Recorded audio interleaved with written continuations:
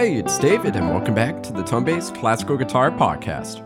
It's pretty wild to me to think that we're already on season 4 of the show. This is episode 26. It's really been such a pleasure and humbling experience to be able to meet and interview all these amazing artists. So thank you to everyone who's been involved, and thank you to everyone for tuning in and making this possible. If you're still not a member at Tone-Based, head on over to tonebased.co and use the promo code podcast-3 for $15 off of your subscription. Today's guest is the Scottish guitarist Ian Watt. He's a lecturer at the Royal Conservatoire of Scotland, a phenomenal player, and has placed in several highly esteemed guitar competitions, including the Parkening and the Vienna International Guitar Competitions. Had a great conversation the other week talking about his philosophies on teaching, repertoire choice, and also his work with the BBC Scottish Symphony Orchestra. Let's go ahead and jump into a listening sample. This is a gnarly piece, the fourth movement of Antonio José's Guitar Sonata.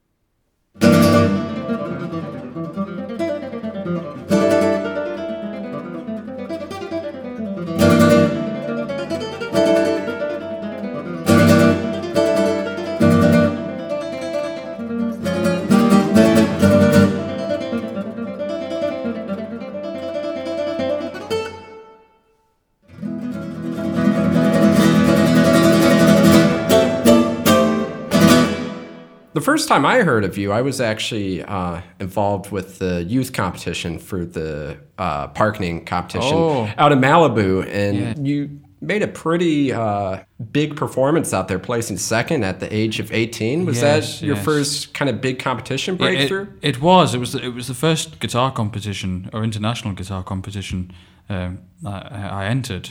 Really? So wow. So it was. That's a big one to enter. It was a very surprising result for me. Yeah. And I mean, there were lots of really good players there, and I think I had a good semi-final, and I didn't have a very good final. Oh. So I was. I mean, delighted to get even second, really. So, yeah. But, yes, well, I did. I mean, I played the Rodrigo Aranjuez for the final. We all had to learn a concerto. Or perform a concerto, and I had done it before, which maybe made me a tad complacent, and I was focusing very much on the semi-final repertoire, really thinking I wouldn't get beyond it. So I think that was probably what was in the back of my mind. So I thought, have a good, semi-final performance and make a good impression, and I'll be happy. And we had to prepare the sonata of Castelnuovo Tedesco. Okay, yeah. Which was a great joy. It's a beautiful piece. I still love it. And I think the rest of it was, in the semi-final, was free choice. We had set works, very specific set works in the first round. I think the Rodrigo Fandango from Tres Piezas, and there was Granados, La Maja de Goya, and the Bach, the fugue from the first violin sonata. Quite a program all over the place. So it was a good program, and all music I love. So it was a great experience, and I met a lot of people there for the first time, whom I've managed to not quite stay in touch with, but who've remained acquaintances. And so it was a great experience. Was that your first time performing in the States? Yes, I think it was. I think it was my first time visiting the States. Okay, yeah. So. And Malibu's absolutely gorgeous. Yes, right. Because I think they still host the competition at Pepperdine. Yes, which is right along the hills, looking out onto the coast. It's a very beautiful setting. Yeah, and I was particularly taken with the beauty of the Pacific, which is quite different. Obviously, from what I'm used to. It's a very particular color. Yeah. And after the parkening competition, you went on to win several other competitions. And I guess my question is, what's your approach in regards to your programming, and also maybe your choices of repertoire, and maybe how does that differ from a regular performance? Well, I think in competitions, my approach really was always to try and show myself in repertoire that I would regard as well suited. I think it's good for people to show their strengths, and I think there is a distinction between the repertoire that we should study as guitarists. I think there is now a standard repertoire that we can point to, and which we should all have a familiarity with. But that does not necessarily mean you have to go and play that repertoire in concert or certainly in competitions. And I think in competitions particularly, it's good to play music that you have performed a few times in concert. Yeah. I think pieces are a bit like shoes, in that even when the piece, you've learned it, everything is organized and it's in your fingers, it feels new. Yeah. For a while. It takes a little bit of performing to really wear it in. Gotta break it in, yeah. And so I tend to suggest that to people, and that's the approach I would have. And certainly, when giving concerts, I'm always more comfortable with the pieces I've played before.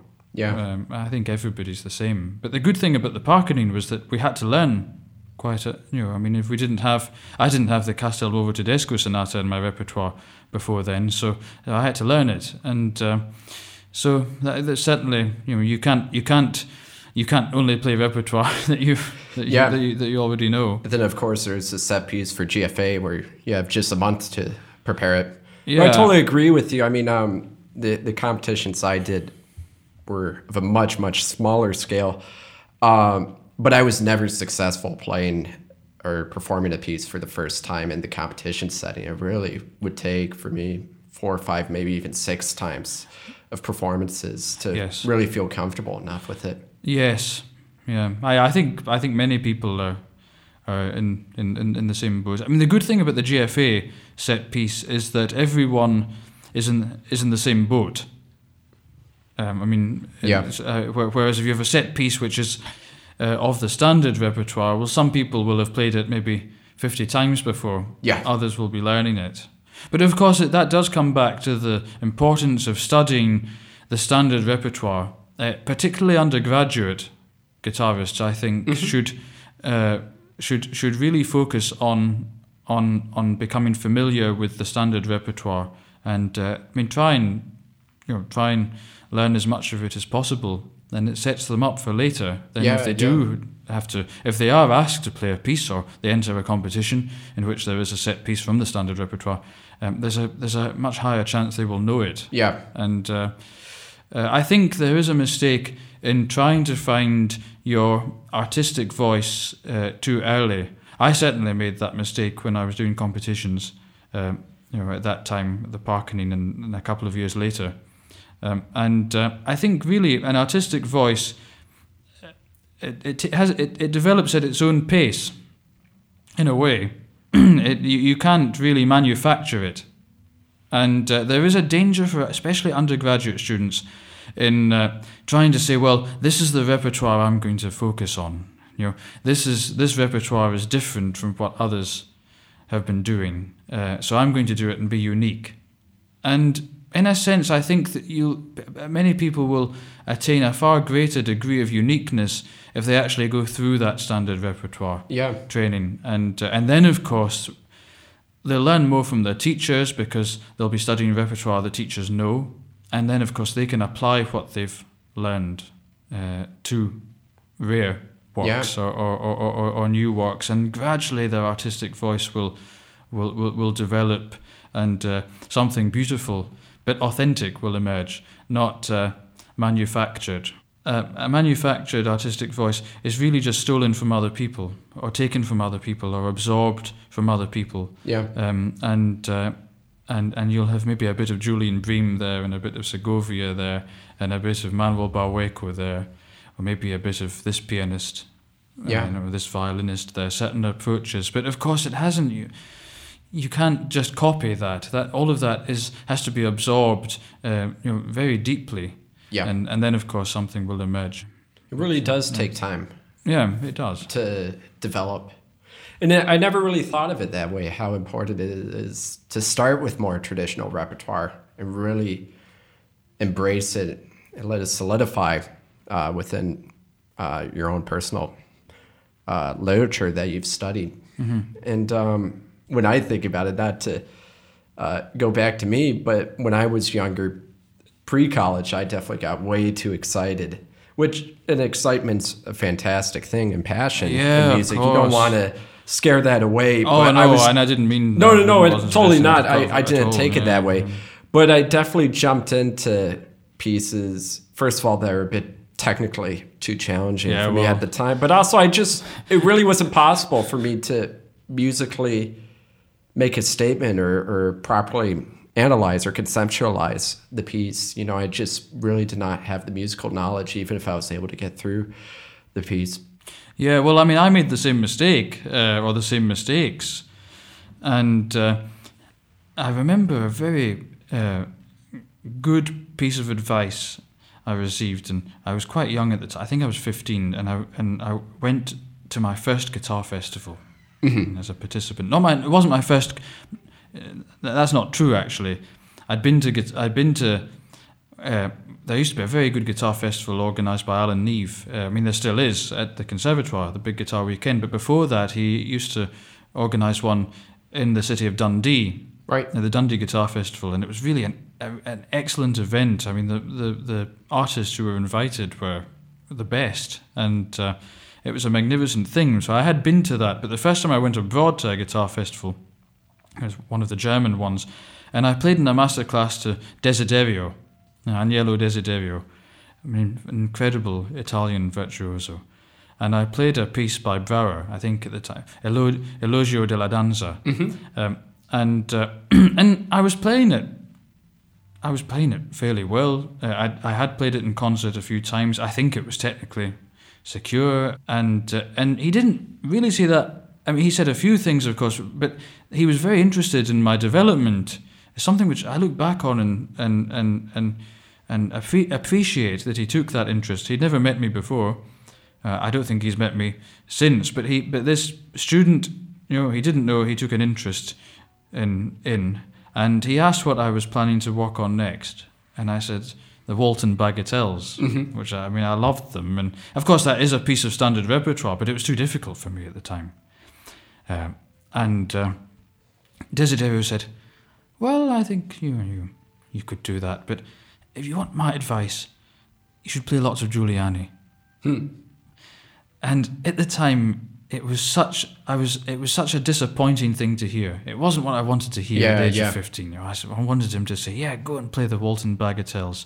And of course, being a sort of cocky and proud 15-year-old, I ignored him and learned the Bagatelles. And now looking back, I see the wisdom in what he said. Yeah. Giuliani's so good for the formation of the hands, and so good for being able to, learn standard phrasing, classical era phrasing, and so many bases are covered actually by Giuliani. It was a wonderful piece of advice. Yeah. So I wish I'd taken it, but of course I try and pass on that advice to others, but if these things they're very hard to take at the time. Yeah. And you look back, and of course you realise you could have done things a bit differently and possibly better. Yeah. But that's the nature of life, isn't it? So later we're going to be taking a listen to a sample from your CD Invocazione, and I just love the programming aspect behind it. You played the Invocazione Danza, the Rodrigo, which is one of my favorite pieces, and it's a homage to Defia, right? Yes. And then you also played the Defia. Yes. Homenaje. But it's really great concept to have both of those in the same program. I don't think I've actually ever heard that in a concert before, which is really too bad. Do you pair those two pieces together frequently? I don't actually, and I haven't played the Rodrigo for a number of years. I have occasionally played the Falla, but I think they do go very well together for I suppose for obvious reasons, in that Rodrigo is paying homage to Falla, and of course much more. The material is much more. There's much more material, I think, from El Amo Brujo, the ballet, but they still work well. And but of course, when I recorded those pieces, I was far too young to record those pieces, and I dare say if I listened to it now, I would cringe all the way through. You'll have to turn off Spotify or iTunes before the end of the episode. Well, I listened to it right before this interview, and it's beautiful playing, and the Rodrigo is one of my favorite pieces of our repertoire, and it's just a great piece. Such a haunting and slightly impressionistic, and everything you could want in a piece of the literature. It is, and I think it's one of his finest guitar pieces. Yeah. And it's an interesting thing, actually. So many of the masterpieces in the guitar repertoire are, in fact, either pieces which pay homage to another composer, or which take material from another composer, such as maybe a theme. I'm thinking really of the famous Soar Mozart variations, and but I don't really know which conclusion to draw from that. But it seems an interesting. I guess it's impossible for any composers to almost live in a vacuum without taking any influence from other music. You always hear, whether it be quotes or just styles of phrasing, you're always going to hear some sort of influence. Yeah, but in those pieces, of course, it's very, very conscious, and it's interesting that they are amongst the best pieces, and most well-known pieces in the repertoire. And I slightly unrelated, but I just love that Beethoven composed one of his pivotal piano works, right? Keyboard works, the variations off of the theme of Diabelli. Oh, yes, of course, And of course, nobody in the piano world knows who Diabelli is, and maybe not that many guitarists know. If you don't know, check out Diabelli. Beautiful, of course, classical composer. His sonatas are beautiful. But I think he was known primarily as a publisher. At the time. Yeah, in that era, it seemed like quite a few composers were dedicated publishers as well. Yes. I mean, one interesting development in music, and I think on the whole it's a negative one, but that's maybe just my character, which is that we tend to specialize these days, very much. I think much more so than in the past. I remember that when Julian Bream auditioned for the Royal College of Music, and he was only about 14 or something. Wow. And one of the things he was asked to do was improvise something, start in the key, I don't know what the keys were, but start in the key of C, modulate through, sort of A flat and end in F or something. I don't know. I'm making it up, but he was asked to do that, and it was expected that he would be able to do it. Wow. It wasn't. Can't imagine putting any other classical guitarists nowadays in the audition having to do that. And in Glasgow in the 90s, obviously, I didn't, experience this, and I should say before I tell the story that organists are, by and large, extremely good, improvisers. But in a retired lecturer from the Royal Conservatoire of Scotland told me that in the 1940s and 50s they used to invite the great cathedral organists of Britain to give recitals at Kelvingrove Art Gallery and Museum. There's a magnificent instrument there, and the encore would be that they would hand the organist an unseen fugue subject, and he would go and on the spot produce a fugue. Wow! On that subject. That's amazing. Yeah.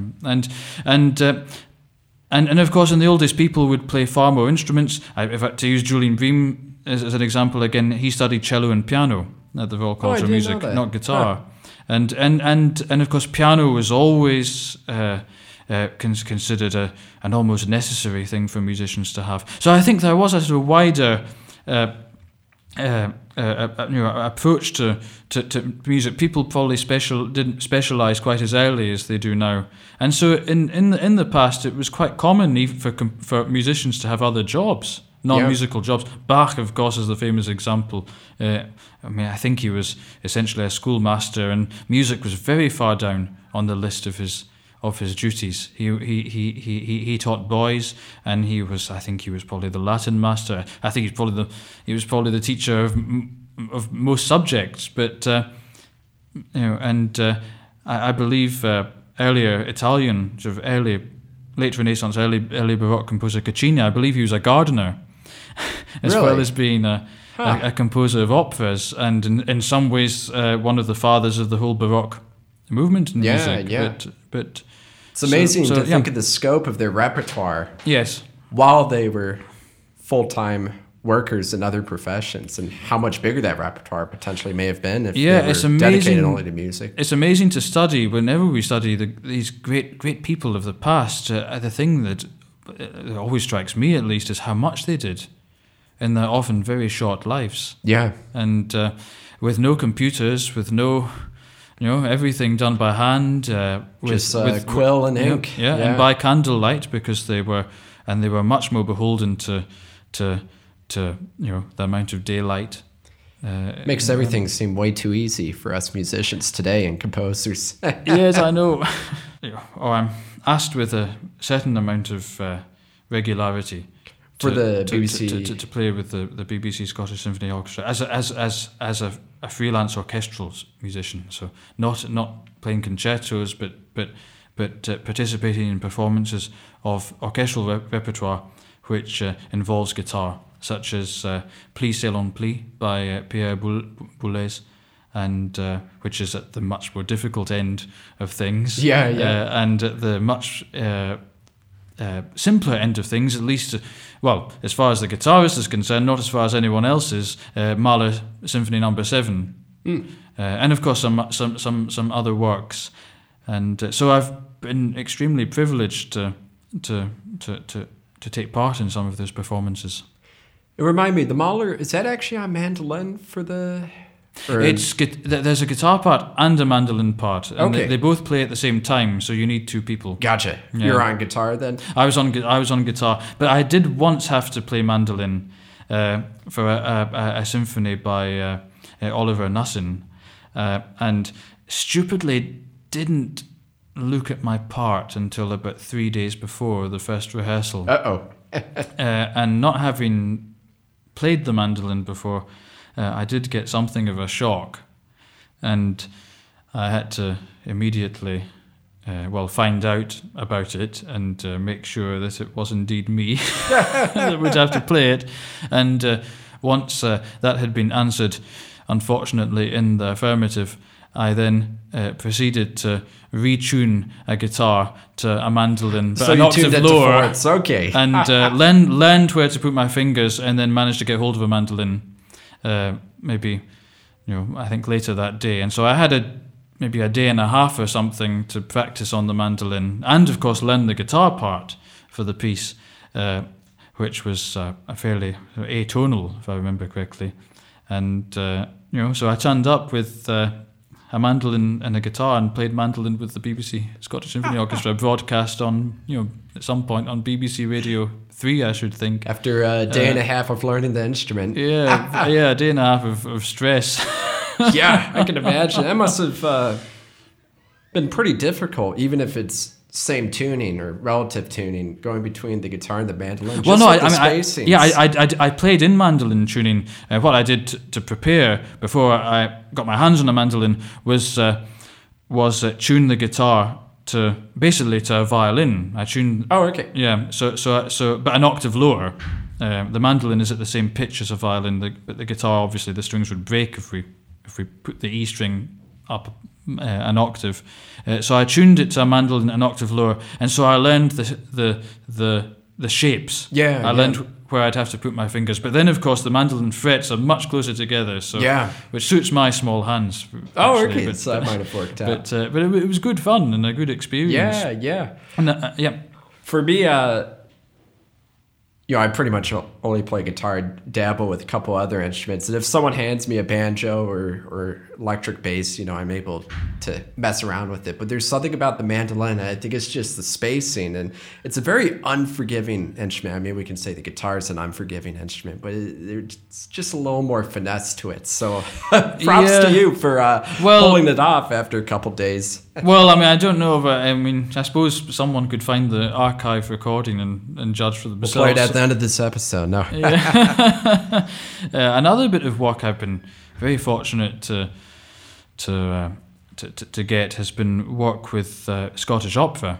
It's Scotland's main opera company, and they put on small scale productions.